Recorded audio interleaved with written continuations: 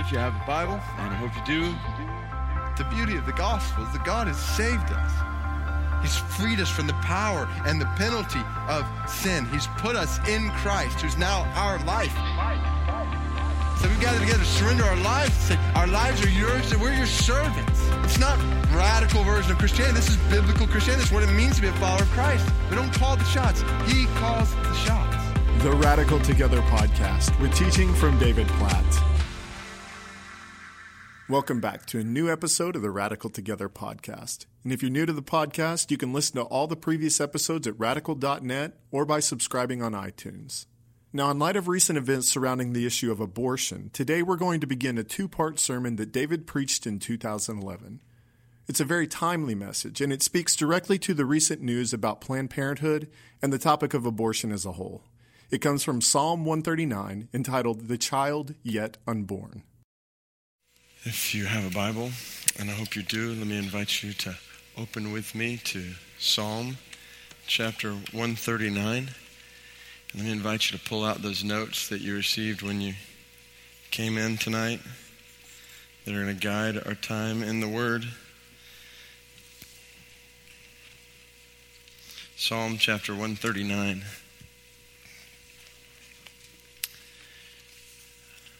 A few weeks ago, I found myself standing in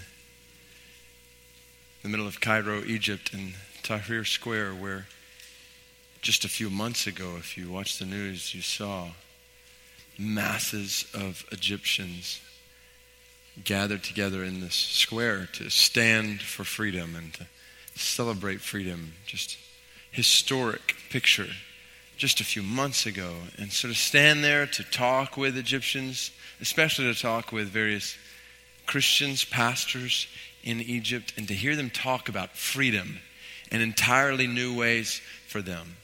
To hear, on one hand, just the excitement as they talked about freedom and what this might mean for them. At the same time, to be completely honest, to hear especially our brothers and sisters talk with a bit of hesitancy, even in some senses fear. Nobody really knows what's going to happen in Egypt in the days ahead. Nobody knows who's going to lead in Egypt. And our brothers and sisters know that leadership in the wrong hands could bring about greater harm for the church. And so we need to be praying for our brothers and sisters in Egypt, really all over North Africa and the Middle East, and just historic changes that are happening there. But all of that to come back to. As I sat there thinking about what has happened in Egypt, listening to them, I could not help but to, on one hand, thank God for the freedoms that we enjoy, the freedoms that we celebrate on this weekend, freedom to worship like we've been doing, freedom for me to speak like I'm speaking right now. These are freedoms that we obviously cannot take for granted.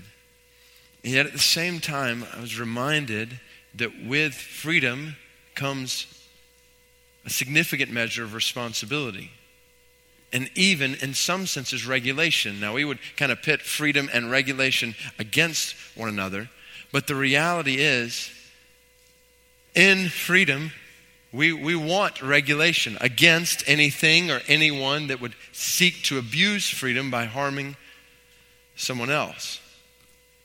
And so that leads me to the two things I want to do tonight. I want to, on one hand, express deep gratefulness to God for the freedom that we have. And I know this is a great gift that we've been given, and we have much reason to celebrate on this weekend. Our freedom. At the same time, I want to address tonight what I'm convinced is the most morally outrageous, sinfully vicious practice that we participate in the name of freedom. And that is abortion. In the United States, since abortion was legalized after the Roe versus Wade court decision in January of 1973, over 45 million abortions have occurred. 45 million. That averages out right now to approximately 1.4 million abortions every year. 3,000 abortions occurring every day. An abortion occurring every 20 to 25 seconds. You realize that, and you realize that abortion has affected and is affecting men, women, families, children all over our country. This next stat I saw different numbers for, and I went with the most conservative one that I found. But research has found that at least 1/3 of American women have an abortion at some point in their lives. 1/3, 1 out of 3 childbearing women in our country have an abortion at some point in their lives. That's astounding. It's eye-opening, really, even for us in this room tonight. I want to say from the start that I know there are women in this room who have had abortions. I'm certainly assuming that. I can say with almost confidence that is the case. Some of you have had abortions and no one in this room knows about it. Some of you have had abortions and maybe no one at all knows about. And I'm not even going to begin to presume what is going on in your heart and mind even now, or what will go on in your heart and mind as we dive into this topic tonight. Abortion has been called a secret killer, not only of babies but of moms, whose abortions leave difficult wounds and deep scars. And so I want to be sensitive. I want to be pastorally sensitive to your mind and your heart. I want you to know from the start that we're going to look at the stark truth from Scripture about abortion tonight. We're going to see the sinful nature of abortion in the Word tonight, because I want to show every person in this room who has thought about having an abortion. I want to show every person in this room who may be even at this moment thinking about having an abortion. I want to show every person in this room who will ever think about having an abortion. I want to lodge this word so deeply by the power of God's Spirit in your heart so that that thought will never, ever, ever cross your mind again. I want you to hate abortion after tonight, because God hates abortion. I want to show you why that is. And this is not just for childbearing women in this room, but all of us as the church, as the people of God. Now, this is key. My goal tonight is not to make a political speech. I am not running for office. That is not my job. My job as pastor is to open the Word of God, to show the people of God the Word of God, particularly as it pertains to issues in our lives, in our culture, in the church. And abortion is a major issue in our lives, culture, and the church. And I want the people, you that God has entrusted to my care as a pastor, I want you to know what God's Word says about abortion. I want you to see the severity with which Scripture addresses it, so you can think and speak biblically about it, so you can stand boldly against it. So I want to be clear on one hand, but I want to be compassionate on the other hand. I want to speak strongly and sensitively at the same time. So particularly for women and men, for that matter, who have been involved in abortion in your past, I want you to hang with me. We're going to see, you can look in your notes, we're going to look at abortion and God. It's going to lead us to abortion and the gospel. And my prayer tonight is that you would, in the end, you would walk away seeing and hearing and feeling the love of Christ for you. So that's where we're going. Hang with me. Now, this is obviously not just an American issue. In the world, over 46 million abortions occur every year. That's 130,000 abortions occurring every day. 130,000. Oh, do you remember the feeling you had when that many people were killed almost instantly in an earthquake in Haiti? That just shook you? Because you said, oh, that's horrible. Do you remember not long ago when 150, 200,000 people were killed in cyclone in Myanmar and earthquake in China, just back to back. Or a few years ago when tsunami came in Southeast Asia and swept away 250,000 people just like that. Massive disasters in our day. What I want you to see tonight is the moral disaster of even greater proportions. 130,000 helpless babies being dismembered and destroyed every single day. And we hardly even notice it. A woman has an abortion almost every second of every day. I do not believe it is an overstatement to call abortion a modern Holocaust. I believe that is an understatement because every single month we surpass the number of people systematically slaughtered in the world. And just as German Christians did not need to hide from the reality of what was happening in concentration camps, we in this room must not hide from the reality of what is happening 3,000 times a day in our country and 130,000 times a day all around the world in abortion clinics. Now, I know I've already made some strong statements here, maybe even some that are uncomfortable for you, but I want to show you why in the Word. Here's the deal. When we come to the Word, we don't see the word abortion in the Bible. Instead, we see a theology of who God is, who man is, and how God is working in the world. And I'm convinced this is the fundamental starting point for thinking about abortion. Abortion is not primarily a political issue. The goal tonight is not to be Republican or be Democrat. This is not primarily a political issue. Abortion is not primarily a social issue. It's not primarily a women's issue. Abortion is not primarily a children's issue. Abortion is primarily a God issue. I want you to raise your sights above all the fray, political, social, women, children, this and that. Raise your sights above the fray and see how abortion relates to God. That's our starting point. So you got two texts at the top of your notes. One from Psalm chapter 78, where we started 9 weeks ago. So you're holding Psalm 139 in front of you. We're about to read that in a second. But I want you to know where we're at tonight started. When I knew we would be walking through this series on passing the gospel on to the next generation, we would start in Psalm 78. I was reading, meditating, praying on Psalm 78, and it says, it's just a reminder, you don't have to turn there, you can if you want, but the Bible says, we will tell to the coming generation the glorious deeds of the Lord and his might and the wonders he has done. God has commanded our fathers to teach them to their children, that the next generation might know them. Listen to this, the children yet unborn.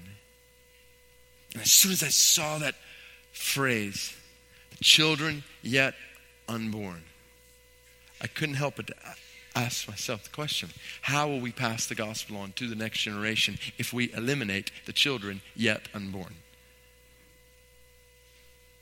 And so I sense God saying, you need to address that phrase in the Word, the children yet unborn.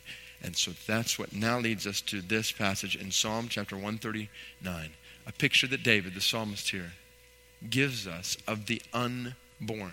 So we're going to start in verse 13 and read just 4 verses. This is God speaking to David. Listen to what he says. For you formed my inward parts. You knitted me together in my mother's womb. I praise you, for I am fearfully and wonderfully made. Wonderful are your works. My soul knows it very well. My frame was not hidden from you when I was being made in secret, intricately woven in the depths of the earth. Your eyes saw my unformed substance. In your book were written, every one of them, the days that were formed for me, when as yet there was none of them. Let's pray. Oh God, we pray tonight that you would help us to see ourselves in this text. Help us to see where we, each of us in this room, where we once were in our mother's womb. Help us to see your intimate relation relationship with us at that moment. So help us to see ourselves in this text, and then help us to see others in this text. Help us to see babies that are in mothers' wombs, even in this room, and babies that are in mothers' wombs all across city, country, the world. Show us your relationship to them. We pray. Guard me. I pray, we pray, guard me from saying anything at all that does not align with your word. I pray that you would do all of these things as we think about this difficult issue for our good and for your glory. Amen. Okay, 3 truths that spring from Psalm 139 and are echoed all over Scripture. So we're not going to have time to turn to a bunch of different places, but you might, if you're taking notes, might want to write down, I'm going to throw out tons of scriptures here and there along the way, springing from Psalm 139 that are echoed all over the place. These 3 truths concerning abortion and God. That's where we're starting. Number 1, abortion is an affront to God's sovereign authority as creator. Abortion is an affront to God's sovereign authority as creator. You formed my inward parts, O God. You knitted me together in my mother's womb. God is the creator. Keep going in your notes here. He is the giver of life. God alone has the power and authority to give life. A man and a woman can come together in an attempt to reproduce life, but the reality is only God ultimately can produce life. This is his work. Only God. Job chapter 33, verse 4. The Spirit of God has made me, and the breath of the Almighty gives me life. Job chapter 12, verse 9 and 10. In God's hand is the life of every living thing, and the breath of all mankind. Your breath is in God's hand. He is the giver of life, and he is the taker of life. Job 1:21, when Job's children die, in a tragic picture of Job chapter 1, Job falls on his face and he says, naked I came from my mother's womb, naked I will return. The Lord gives and the Lord takes away. The Lord gives life, the Lord takes away life. This is his prerogative. This is his work. Deuteronomy chapter 32, verse 39. God says, I put to death and I bring to life. This is my prerogative to put to death, my prerogative to bring to life. That's why suicide is a sin. Not the unpardonable sin, but definitely sin, because it's God's prerogative, God's authority alone to give and to take life. And abortion is an affront to God's sovereign authority as creator. Abortion, like suicide says, oh no, we're in control of life. We decide when someone lives, and we decide when someone dies. Not true. God, our creator, alone makes these calls. We'll get back to David's message in just a minute. But first, I'd like to take a moment to point you to some other resources in which David addresses the topic of abortion. The first is his newest book, Counterculture. In Counterculture, David speaks to some of the most pressing issues of our day, like poverty, same-sex marriage, racism, pornography, abortion, and how we as followers of Christ are called to respond with the gospel. And if you'd like to learn more about Counterculture, purchase a copy of the book, or explore ways you can engage the culture on issues like abortion, visit counterculturebook.com. The second resource is from Secret Church 15, Christ Culture, and a Call to Action. In Secret Church 15, David dives deep into the Word with the goal of equipping you amidst the rapidly shifting moral landscape in our culture to know God's Word, speak God's Word, and obey God's Word. Secret Church 15 resources, including a small group discussion guide, DVD set, and free downloads of the teaching and study guide, are available when you visit radical.net. Now here's David with the rest of today's message. Abortion is an affront, an offense to the authority of the one who gives life and takes life. Second, abortion is an assault on God's glorious work in creation. See this.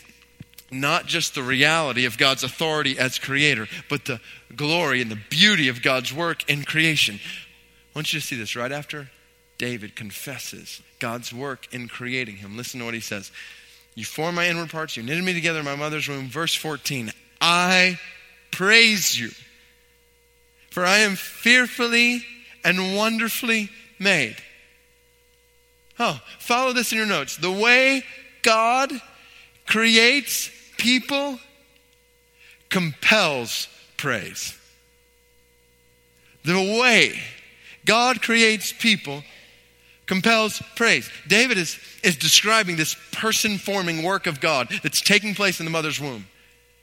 You formed me, my inner parts. You knit me together. Then he responds in worship. I praise you. The way you formed my inward parts, the way you knitted me together in my mother's womb, this work of creation creates awe and amazement. And it does, doesn't it? When you think about it, especially what we know that David did not know. It's awe-evoking. Praise compelling. What happens in the mother's womb leads to worship, to think. Okay, God takes little egg and sperm. Now, we're not going to go into reproduction 101, but you're following with me, okay? Okay, little egg and sperm. And within 2 weeks, there is a heart that is beating. And it's circulating its own blood. Within a few more weeks, fingers are forming on hands. Brain waves are detectable. After just 6 weeks, these inward parts are moving around. 2 weeks later, you have discernible fingerprints, discernible sexuality, kidneys forming, functioning, then a gallbladder. By the 12th week, all of the organs of a baby's body are functional, and the baby can cry. All of that. Within 3 short months, the first trimester, heart, organs, brain, sexuality, movement, reaction, and God on high is doing all of this. That evokes awe, amazement, praise, worship. So then, to imagine at this moment, during this time period, to insert a tool. Take a pill. Undergo an operation to definitively rip apart that which is being created. That is an assault on God's glorious work in creation. There is no way around that. Most abortions take place between 10 and 14 weeks of gestation.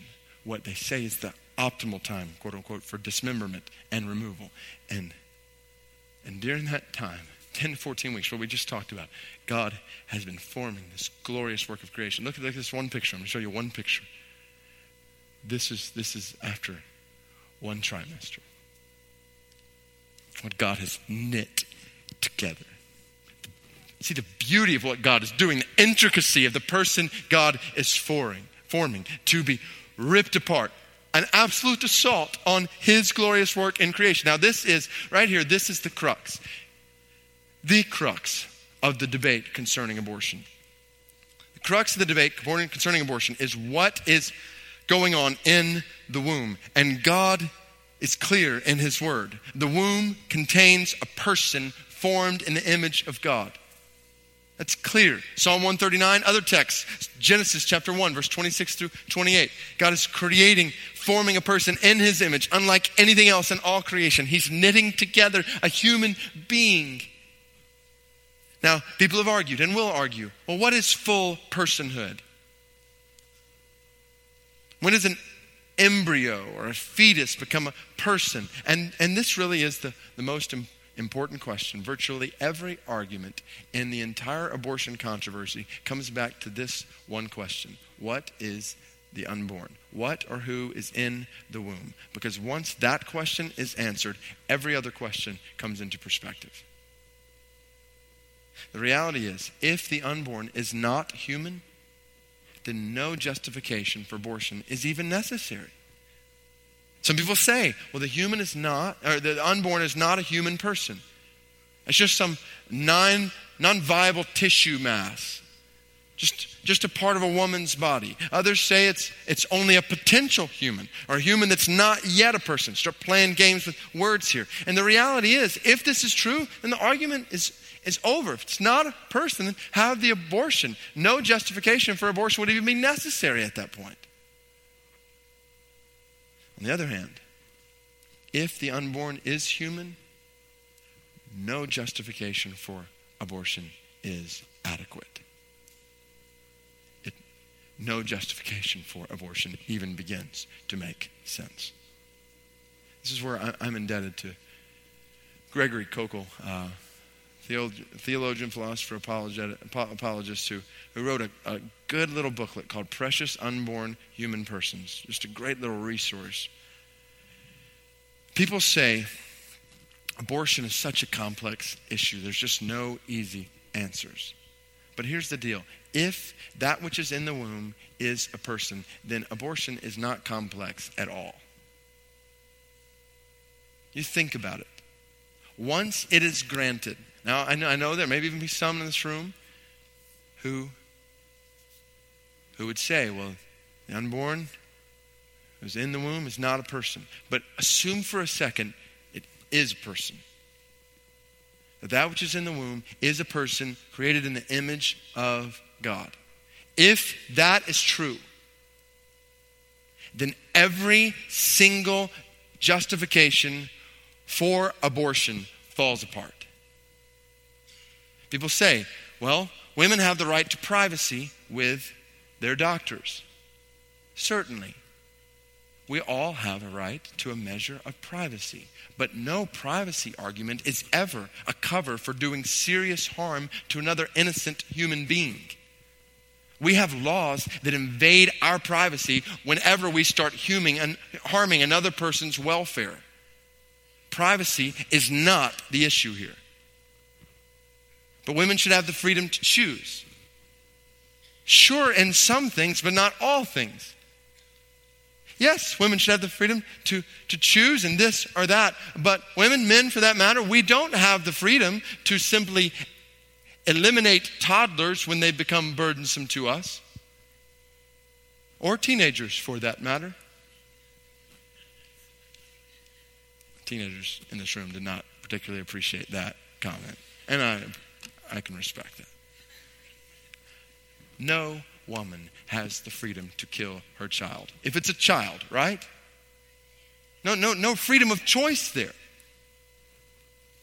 Well, making abortion illegal forces women into back alleys with coat hangers to do abortions themselves. Let's think about this.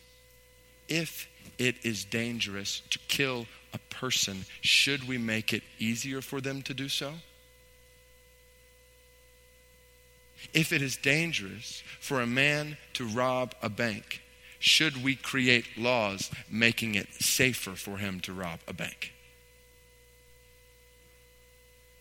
But more children will create a drain on the economy.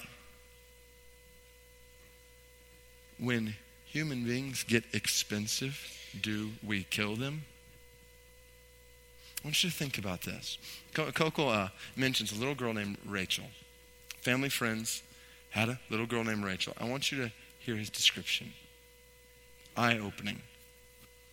He writes, Rachel is 2 months old, but she is still 6 weeks away from being a full-term baby. She was born prematurely at 24 weeks, in the middle of her mother's second trimester. On the day of her birth, Rachel weighed 1 pound, 9 ounces, but dropped to just under a pound soon after. She was so small she could rest in the palm of her daddy's hand. She was a tiny, living human person. Heroic measures were taken to save this child's life. Why? Because, Koukl writes, we have an obligation to protect, to nurture, and care for other humans who would die without our help, especially little children. Rachel was a vulnerable and valuable human being. But get this, if a doctor came into the hospital room and instead of caring for little Rachel, took the life of this little girl as she lay quietly nursing at her mother's breast, that would be homicide. However, if this same little girl, the very same Rachel, was inches away resting inside her mother's womb, she could be legally killed by abortion. That makes no sense. That is utterly ludicrous. If that which is in the womb is a person, a child, everything revolves around what is happening in the womb. And Scripture makes this clear. The womb contains a person being formed in the image of God. You cannot believe God's word and deny this. And once this is realized, there is absolutely no adequate justification for abortion. That's all for today's episode. We hope you'll join us next time for the conclusion of this sermon. For more resources from David Platt, including those in other languages, visit radical.net. And if you'd like to know more about the International Mission Board, visit imb.org. Join us next time for more teaching from David, right here on the Radical Together podcast.